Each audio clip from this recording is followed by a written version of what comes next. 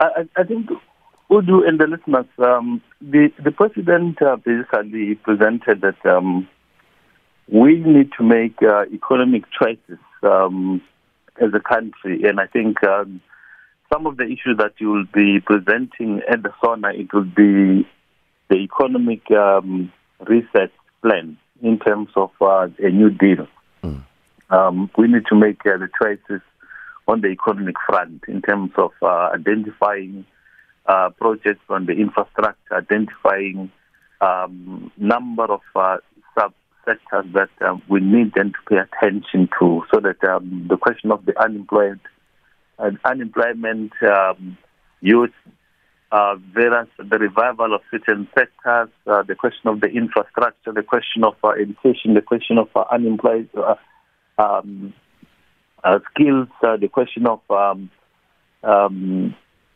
fairness, the question of absorption of females need then to be considered across. So those are some of the things that it will be a package deal for what we call the New Deal or the economic reset in terms of making those choices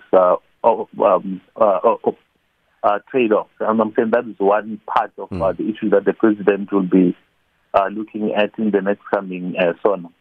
The second thing that we have then raised as part of that, we basically said at the center of that the president needed to look at the question of payment of small, medium enterprises or businesses generally. We need then to relook at outstanding payments. The president in his speech must then deal with that aspect. The third one would be around procurement preferential act that they need them to relook at using procurement to fast-track a transformatory agenda. The issue is with Treasury. They gave an undertaking that these matters will be addressed and dealt with in the next coming SONA, including even the budget speech. So in the main, those are some of the issues that will form part of SONA in terms of the New Deal offset or trade-offs that we need them to make in terms of choices, the infrastructure, education, training. Elias, if I may come in here, let me go back to the issue that you addressed very specifically just a couple of seconds ago.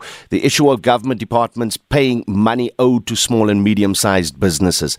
How bad is the situation? What are the time frames that are lapsing where businesses simply aren't getting paid by those who are doing business with government departments?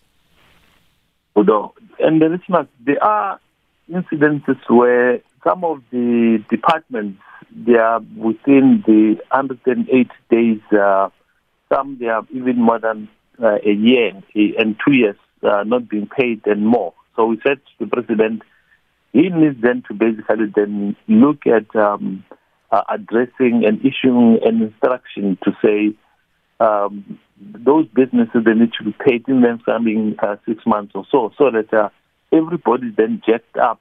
They can then deal with the backlog and all those issues.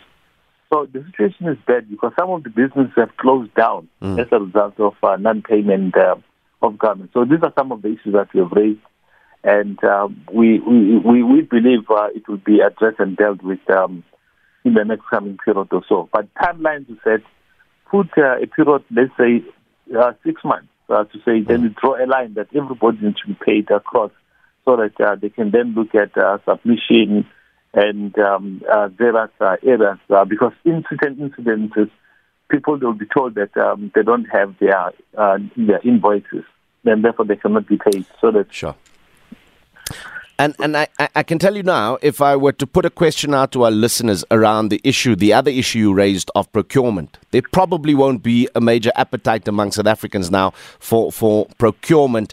And the reason for that would be just how the system was abused during the acquisition of PPE during COVID. We saw the worst of business practices in South Africa. As the Black Business Council, in the deliberations with the president or the presidency, how do we tighten up on procurement to ensure that businesses are thriving, but that our tax money is getting value?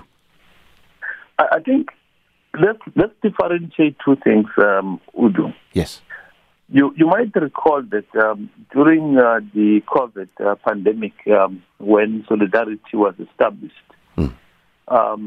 Business for South Africa, B4SA, established a portal, a platform for procurement on both medical and the PPE. And there was no corruption whatsoever on that specific platform, on procurement. Now, whereas if we then look at procurement that took place by government departments, that's where corruption basically then took place. Now, the point that we're raising as businesses is the following, that if we're then to draw an inference or a process that we've dealt with during COVID, particularly from the business for SA, B4SA, where BUSA and BBC, we participated. We can then do exactly the same thing with a procurement and then fast-track a transformatory agenda. I'm saying it's different from what happened in government. And that's the point that we're making, to say we need them to differentiate when we deal with this thing.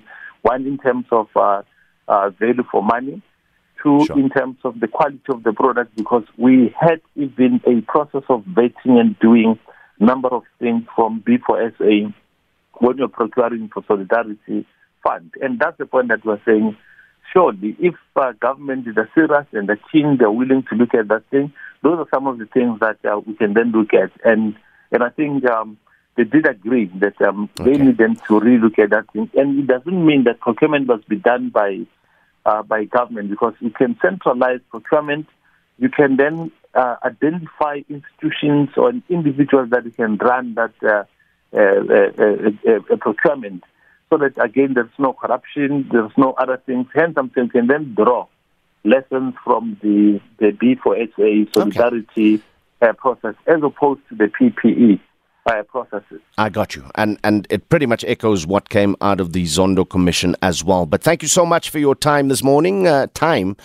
Just a little bit against us there. And that was Elias Monachi, the president of the Black Business Council of South Africa. 16 to go before we say goodbye.